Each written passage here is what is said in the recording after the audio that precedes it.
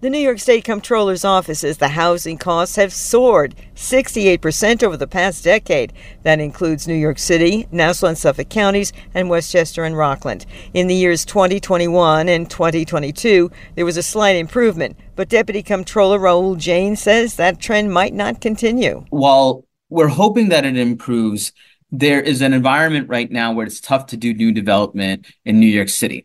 And as we pointed out, in the first 8 months of the year, new residential permits are the lowest they've been in quite some time. Renters in New York City, as opposed to people who own their own homes, are feeling the housing pinch the most. An estimated 1 million tenants spent more than 30% of their income on rent in 2021.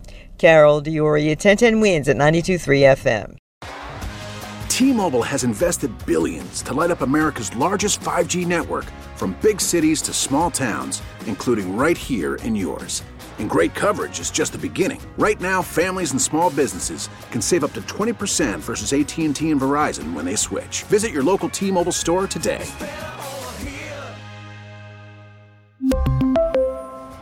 Plan savings with 3 lines of T-Mobile Essentials versus comparable available plans. Plan features and taxes and fees may vary.